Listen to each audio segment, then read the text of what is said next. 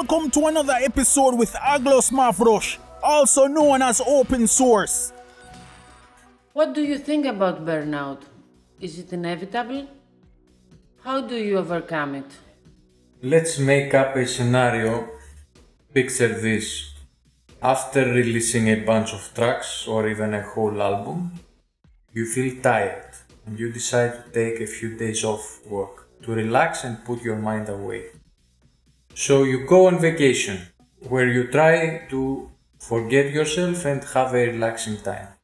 However, because you are highly passionate about making music or making money, during your holidays, you read a book about producing music or you watch YouTube videos about marketing and you feel like you found new musical wisdom. After a few days your vacation ends and you get back home. It's your first day back to the studio. You sit down, full of energy, ready to compose. You write a melody and it sucks. Suddenly, all of your old tiredness comes rushing back. Did vacation do any good to you? Did you learn anything from the book you read? Did those tutorials you watched improve your skills in any tangible way? What is going on here? Frustrated, you get up to do something else, trying to get your mind off yet another bad studio session. A few hours or even days later, you have a new idea or find another piece of information. And you sit down again in front of your computer only to repeat the same frustrating process. Burnout is inevitable. The question is, how do I get out of this vicious cycle? Let's start with what is obvious. Feelings of frustration are embedded in us all. There are moments that every human must laugh, must cry, must release that kind of energy, even if the situation is not funny or sad. If there is nothing funny going on around you, you will laugh with something ridiculous. If there is nothing sad going on around you, you will cry out of happiness. Because those are built-in feelings that need to be expressed in one way or another. And so is the burnout. The question is, how do you get out of this situation as fast as possible? How? Well, it really comes down to allowing to yourself to be a mediocre producer. The reason you feel frustrated is because your expectations have gone off the cliff. Now, I know I'm the one who says that you should not do experimental things and focus on what you do well. However, when you experience a burnout, instead of giving time to yourself to get over the burnout, use this time to push side projects. For instance, when I feel incapable of writing music, I do comics. I do tutorials. I don't waste my time. Teach yourself to use your free time in other ways. Do a graphic cover for your next release. Write a blog, an article, a video clip. Shoot an artistic picture with some meaningful text for your Instagram page. It's okay when you are not able to produce. Tell yourself that you are a mediocre producer, not Ennio Morricone. A lot of producers' block and procrastination comes from wanting the result to be perfect. They want to instantly feel gratified and happy as they mix their track. That happens only in the very beginning of your career. As you evolve as a producer, there are less and less moments of satisfaction because your standards and your aesthetics and your self-criticism advance faster than your skills.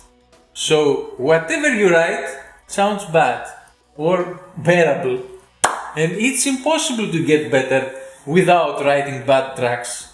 Check me out, for example. All my tracks are bad. The only way to create a good track is by composing poorly and improving later. One of the most necessary qualities someone must cultivate is being okay with producing bad music. However, you need to be mature enough not to release bad music. Keep it in the bad tracks folder.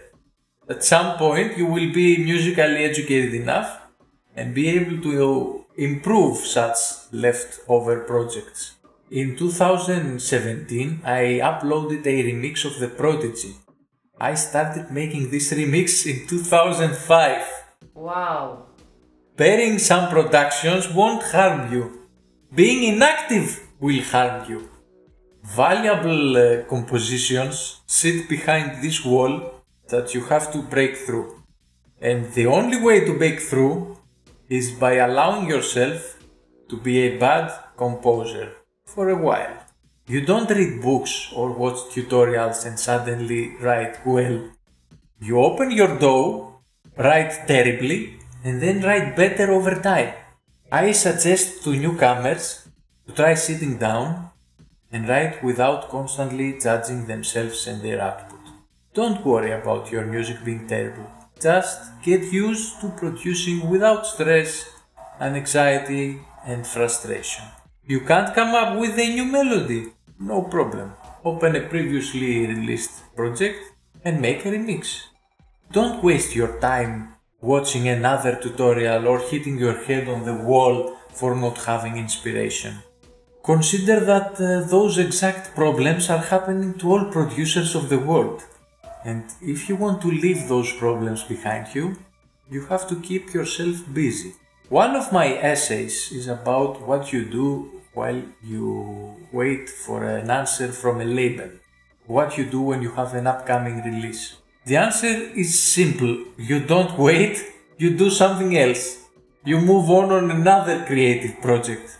Every project has its own clock. You can't control that clock, but you can make good use of the waiting time. And soon enough, you have many projects around you in various states of ripeness, and each will flourish on their own time. Young producers torture themselves because they wait. They send a demo to a label and they wait for an answer. Why would you wait for an answer? That's a complete waste of your time. You wait for one reason only: gratification. You wait to see a positive response that proves that you are a producer, that you are talented, that you have what it takes. But that is an attempt for validation, an attempt to fulfill your ego. Love is when you do something without expecting someone to tell you that you are good at it. You know that you are good at it. And even if you are not good at it, who cares? Instead of waiting, you instantly work on something else, and if something positive comes up from the first thing, you get surprised. Or if it's a rejection, you already swallowed the pill and moved on. But producers feel they have to spend time torturing themselves, fretting it all over, and punish themselves accordingly. And when you are young, it's understandable. It feels so intense, so exciting. Your hormones won't let you move on. You have to wait and see the answer. But once you come to a mature age, you are able to bypass all that self-torturing, skip the wait, and get back to work.